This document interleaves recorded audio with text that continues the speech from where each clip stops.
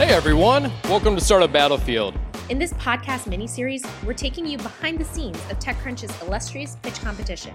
You'll learn how we pick the top 20 companies and what it takes to win over the panel of judges.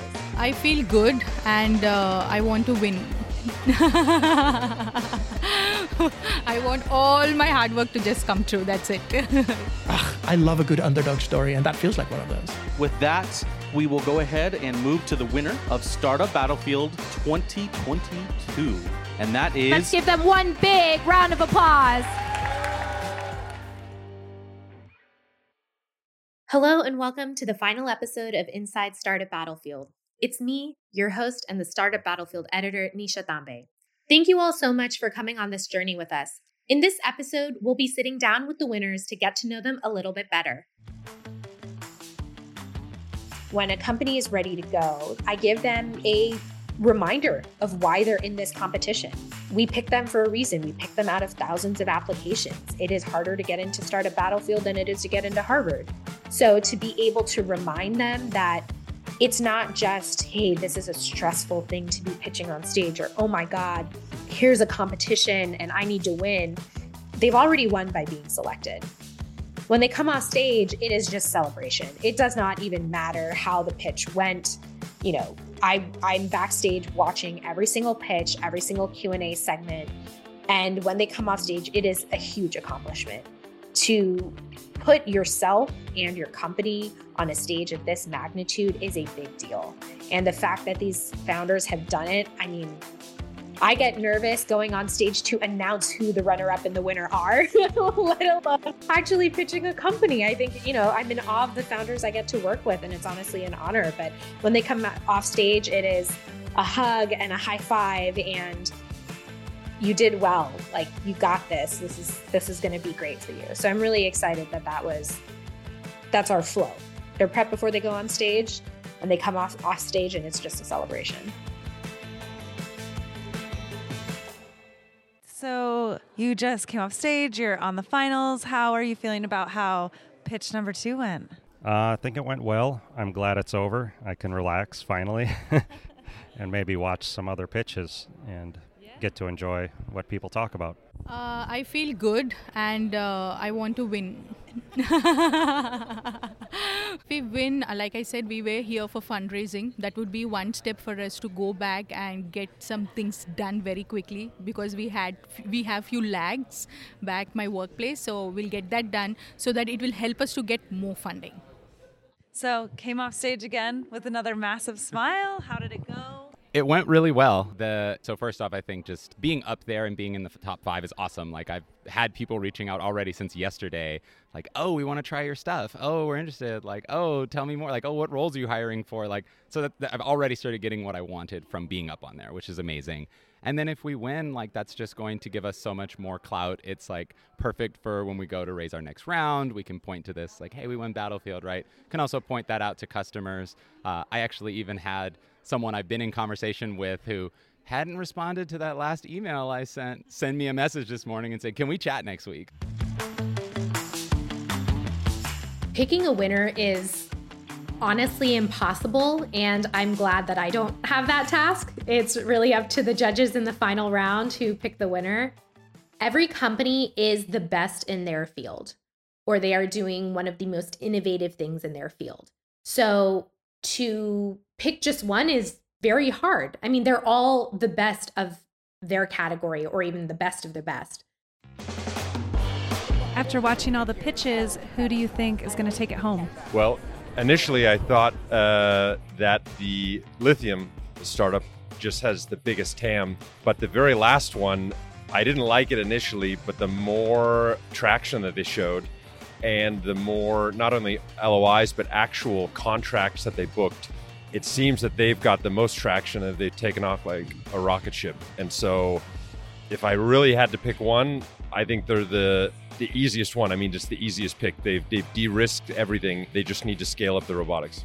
Okay, I'm going to go counter to that. I think it was definitely the two ladies from Lithium. I think, good presentation. They clearly have an incredibly close relationship to the problem.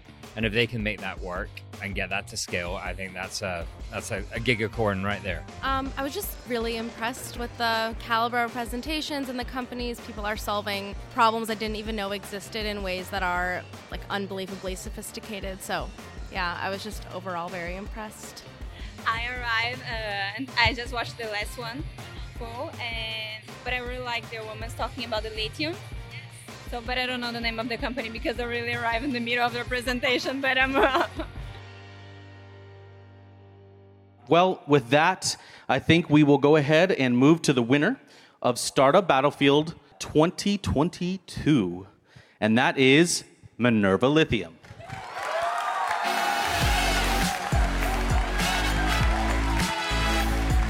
Minerva Lithium created a nanomosaic technology that, when put into brine, can actually extract lithium, and side benefit is actually drinkable water. So they're creating some really game-changing technology in their space.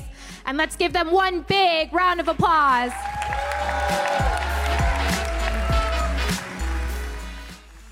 All right, how do you feel? I feel top of the world. Yay! Woo! And yeah. And this is my dream come true. It's not a simple thing for me. So yeah, this is another step for me, which will, it is an affirmation that I am on the right path. And, there's more to do. Now we'll hear some excerpts from Sheba's interview from the TechCrunch's Found podcast. Daryl Etherington is the host, and I stepped in as co-host for this one. Enjoy and check out the Found feed for the full episode. You know why you're here. This is our podcast focused on the stories behind the startups as told by the people who build them, the entrepreneurs and the startup founders who create these companies. And the reason Nisha is here is because we're going to be talking to the winner of the most recent Startup Battlefield competition on this show. Today, we're talking to Sheba Dawood from Minerva Lithium, a clean energy technology that uses a proprietary nanomosaic filter to extract critical materials from non-traditional water resources. So, excited to hear more from Sheba and also learn a bit more about what goes on behind the scenes at Battlefield.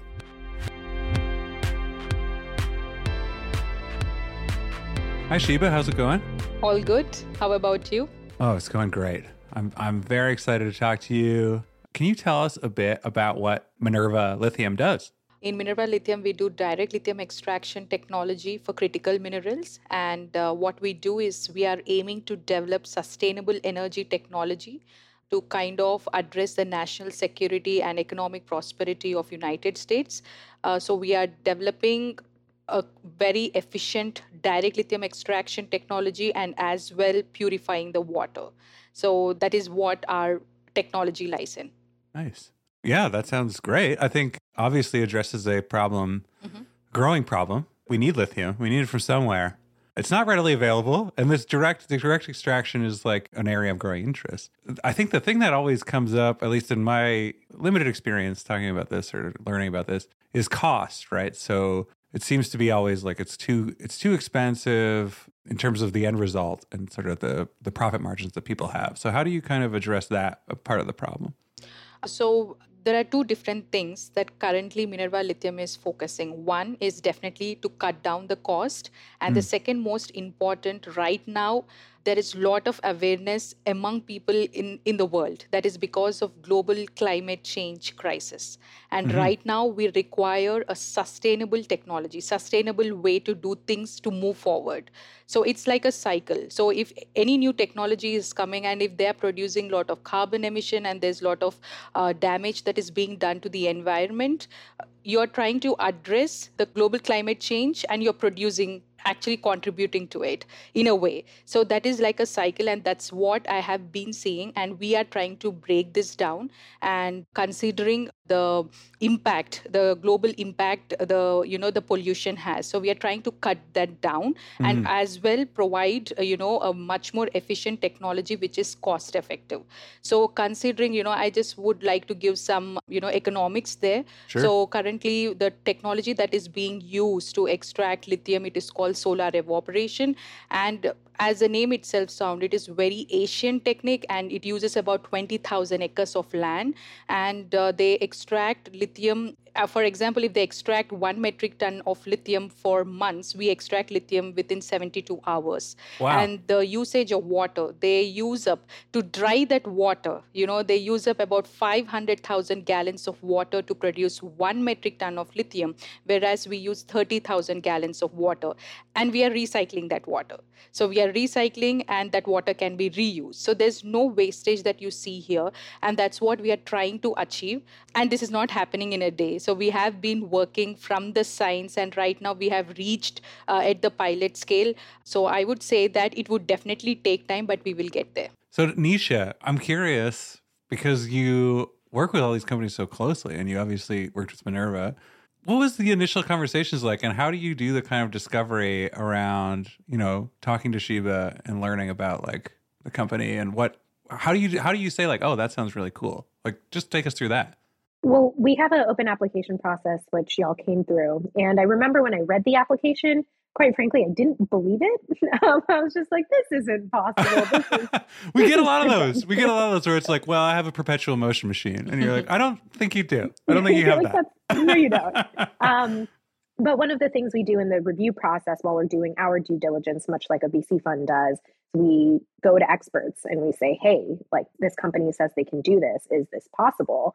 And the people that we went to were like, yes, what they're doing exists. What they're doing is real. And then when I talked to them more and heard about their backgrounds, because, both Shiba and her co-founder have pretty significant academic backgrounds, and they're researchers. They really know what they're doing. And to then be able to put that on stage was amazing. It took us a little time to get the messaging right, I think. Yes. But by the end of it, it was pretty flawless. Cool. Well, and Shiba, do you want to maybe take us into some of that background? So what brought you to this? Like, was it your academic work, or how did you get into this to begin with? This is something that it kind of goes into my personal journey. I actually wanted to be a doctor, and my father wanted me to be a doctor. It's like that in India. You are either an engineer or a doctor, either of the two.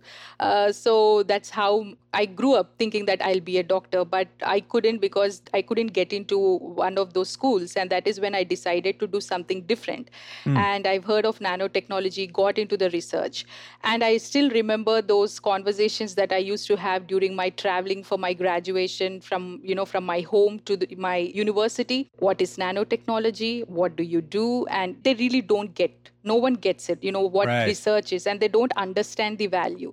And somewhere I take criticism maybe constructively. I'm like, maybe I need to do something about this. Maybe people need to know what, we have a value. I know it's not seen on a daily basis, like how doctors' value is seen on a daily basis, but we are valuable too. So that is something that I grew up. And then when I came to US, fortunately, my university promoted entrepreneurship. And I thought this is a great chance for me. And I really wanted to work on this, and I believe in the product. Shifting into like the battlefield side of things a little bit, what was that experience like for you? What were some of the highs and lows of the battlefield process? I would say that actually, whenever I used to participate in different competition, I kind of get the sense of it, what my audience are and what's the pattern. It's very important. But this time I feel that I kind of had a break with the pitch competitions, because I just delivered a baby in January, and getting back to the work immediately, getting my head into this, it took me time. And I struggled there a bit, and managing all of this. And at the same time, while I had TechCrunch, Battlefield, I had 2 other competitions.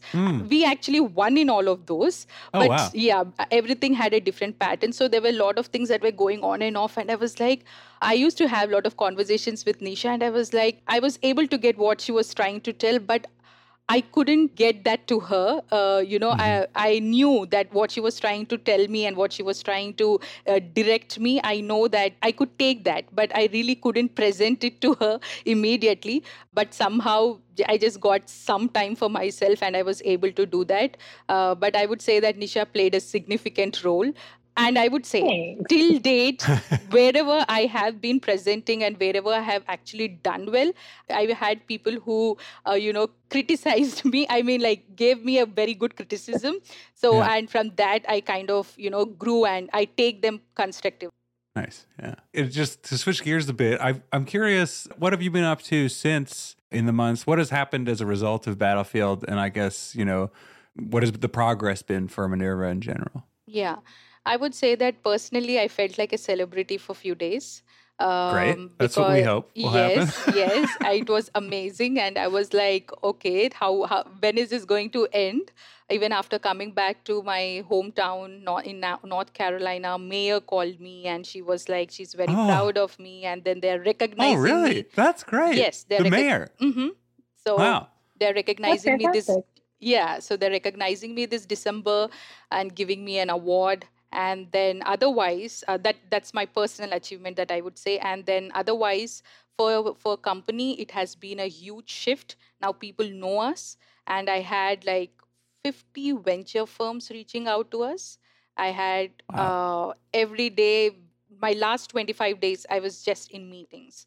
And we were trying to get the lead investors. So right now we are raising about 10 million and we have shortlisted few lead investors. Now they are doing due diligence and very soon they will visit our facility and our round will be closing in the first week of February. So that is where we are. And I thank TechCrunch. I actually didn't know that this would be coming after this. I just thought it's about 100K, but later what I saw was much more bigger than that. So I have a question for you. Actually, I have two. But when you were on stage, there was a lot of, wow, kind of the same thing I felt when I was reading the application was like, this can't be real. Like it's too good to be true. What was that like on stage? Like I remember you and Himali coming off stage just being like, they didn't believe that this was real. Yes. How was that, for you when you were on stage experiencing that live? Yes. I would say, Nisha, this was not first time that we came across something like that. Because I know when we say something like that, they were like, then why are you here? Give us money kind of thing. So where's the money? I get that from a lot of investors. But what we are doing is we have proved the basic science. So we have, the foundation, because I have been to a lot of DLE technologies. I have interacted with them and I have seen how they work. They don't work, unfortunately, because there's no science. So that is where we have our confidence. And that is the USB that we have in our intellectual property that we have and the patent and the process that is so different from the others. So I wasn't surprised. I was actually, I knew that this was coming because I have already faced these kind of questions a lot of times. But we were prepared in a way and we tried to, I felt that we answered in a right way, showing them like how from where we started and what all we have proved and where are we getting. So I felt that it was a great way, actually, in a good way. I see that by highlighting that, I felt that the message was much clearly delivered to the people, because they were just thinking, oh, this is just lithium extraction company. But later when, the VCs were kind of highlighting that is where I saw that people were trying, oh, they also do the water. So next day when I was seeing the LinkedIn post and all of that, they were all like, this is cool tech, really helping the world. So I saw that this actually made a, good, it played a significant role there. I had a question just kind of around, you talked about the progress so far in terms of funding and everything else. Just on the company building side, how has that been for you? And how have you kind of evolved as a leader? And then as you're like looking into being the person who's like, running a company, like how do you deal with that? Where do you look for guidance? And how have you kind of developed over time? I would say that while I was doing my PhD and while I was back in India, I used to participate in a lot of, public speaking forums. So that way I know to express myself well. That is one quality that I had with me since from when I was in school. But otherwise, leading company and all of that, I would say that I somewhere learned it from my co-founder, who was also my professor, the leadership skills that she has and the command that she has and how she lead. Like she's a woman and I have seen how she kind of fights back for everything. So I would say that she was in a way one to whom I was looking up to. And also back at home, my mother, she runs schools. I mean, she's a principal. And then I have always seen her, how she manages stuff, and she's a team leader and she manages everything on her own. So these two had played a very significant role, and that somehow got into me. It's naturally, I would say. And as a leader right now in my team, we have like almost 6 to 8 people, like scientists that are working under me. And mostly I try to have more communication and also much more clear on the daily basis, because in that way that will help us to move forward. So I would just say keep it simple, not complicated, and have communication. And I think things will just work for you. And that's how it have worked for me. So, yeah. To grill on that a little bit, you had mentioned that Himali had faced some challenges being a woman in academia. Mm-hmm. Your company is interfacing with a lot of, for lack of a better phrasing, cisgender, straight, white American males, right? Mm-hmm. If you're looking at the oil industry or looking mm-hmm. at a lot of the energy industry, that's what you're facing. And you are not that. Mm-hmm. How are those interactions for you when you go into those conversations? Oh, okay. These are my nightmares that I have faced, actually. I'm sorry. How did I forget about that initially, my journey? Yeah. I was, to be very honest, I was made fun of because of my accent. I was made fun because of there were a lot of things that I have faced. But right now, that is the reason I just said that I developed thick skin. I am actually very sensitive as a person. That's how I am. I cannot take it. But I know that I have to achieve this. And these things are going to come in my way anytime or the other. And there are intellectual people who can see what I can do. And that's how my approach has been. So I just look for the people who understand and who will help me to move forward. And I collaborate with them. And then that's how I have moved on. But otherwise, yes, I have faced inequality on every basis, but that is not going to stop me. I would put it that way. It sounds like when you encounter that, it doesn't sound like well, maybe this is incorrect, but it doesn't sound like you're trying to change minds. You're just like, you know what? You're not ready for what I have to offer, and I'm going to find the people who do see that value. Is that accurate, or do you? Yeah, exactly. Yeah. That's more. Even like last year I was invited for TED Talk. And so when I was presenting, and there was one person who said, like, maybe I need to change my accent. I said, I will present it the way I speak. If it is acceptable, I'll come. If not, They actually suggested you change your accent? Yes. Yeah.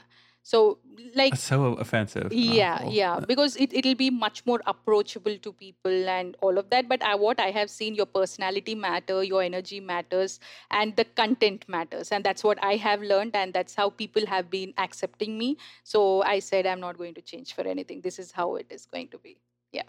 Yeah, you mentioned too, before the last answer about, there have been some really low times. Is it mostly that when you encounter that kind of resistance, or what else has been what have been the biggest challenges as you've gone about building this business?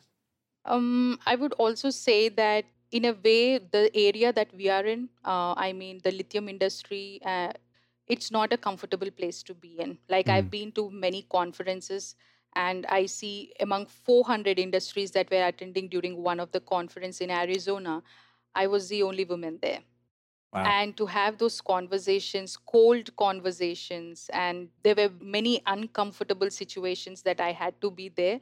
But only end of the day, I remind myself, this is what I have chosen, and I am going to go ahead no matter what, because I need to prove this. I want this to get into the world, not just in case to make, to do something better for myself, but also as a concern for the environment too.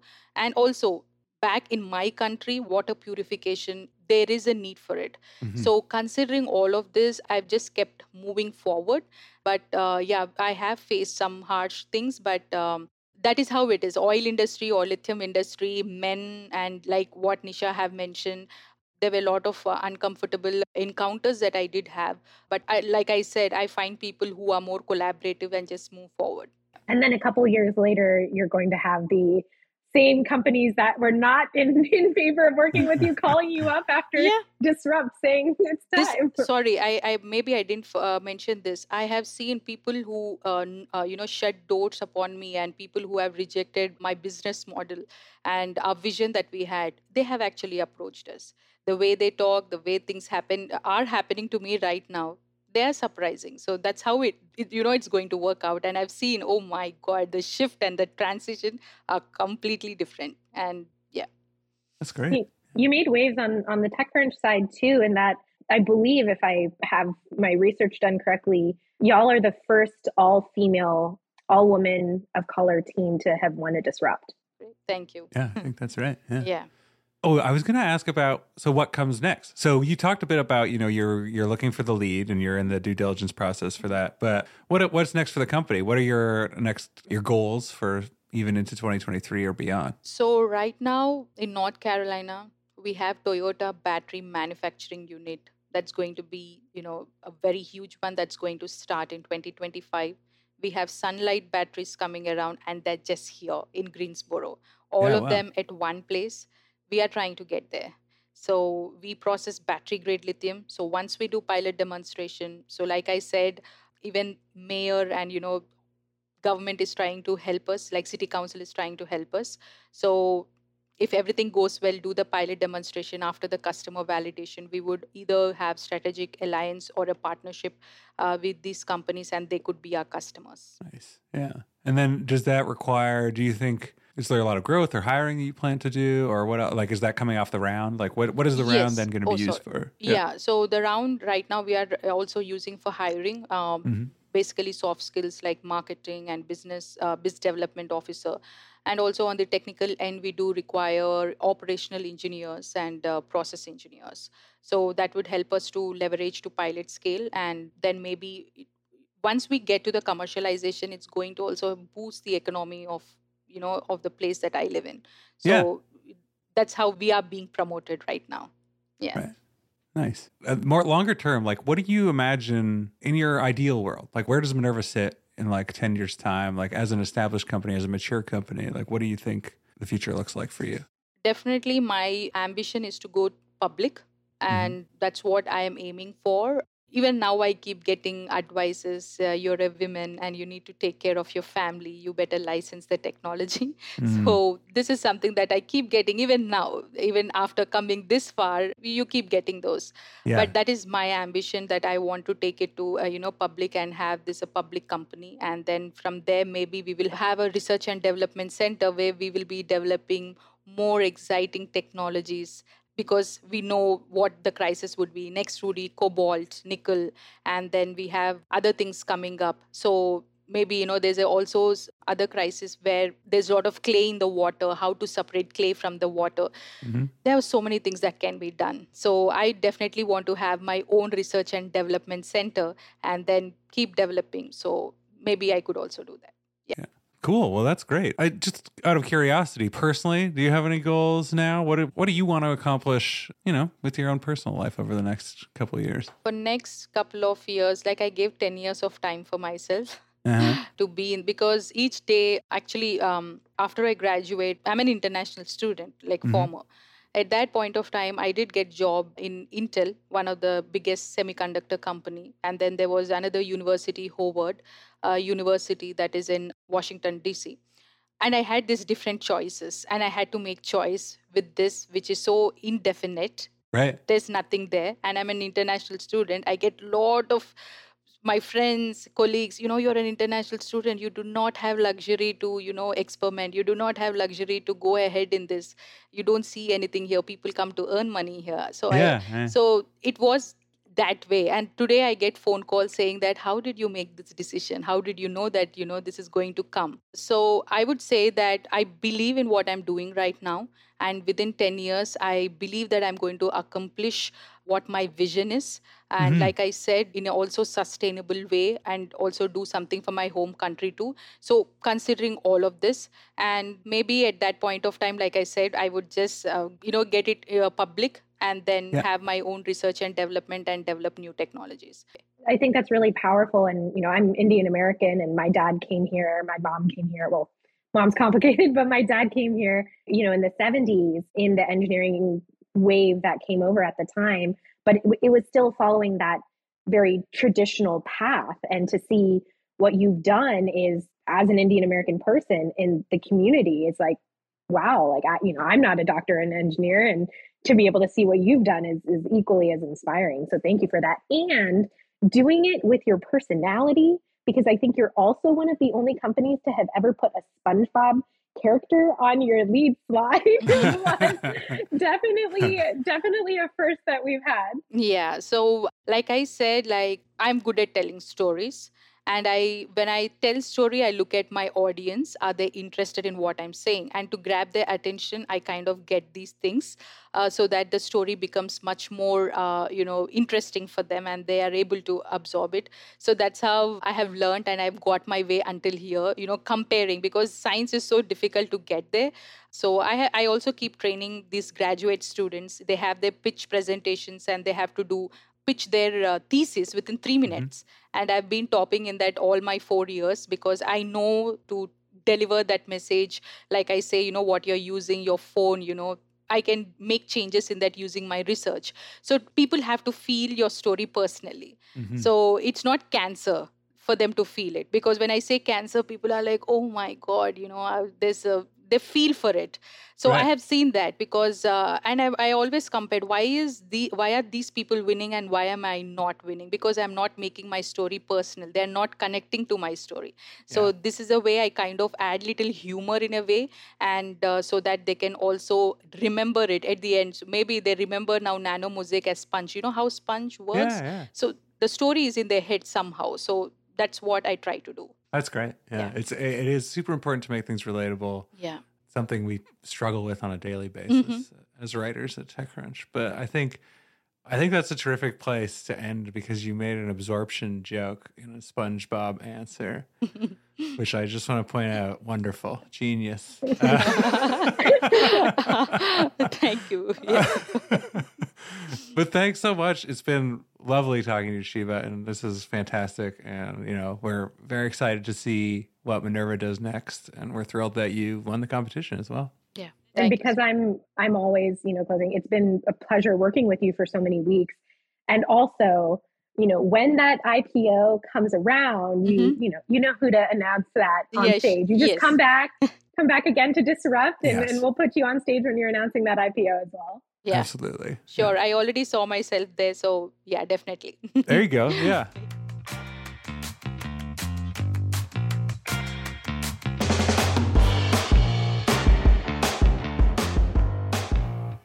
Inside Startup Battlefield is hosted by me, Startup Battlefield editor Nisha Tambe.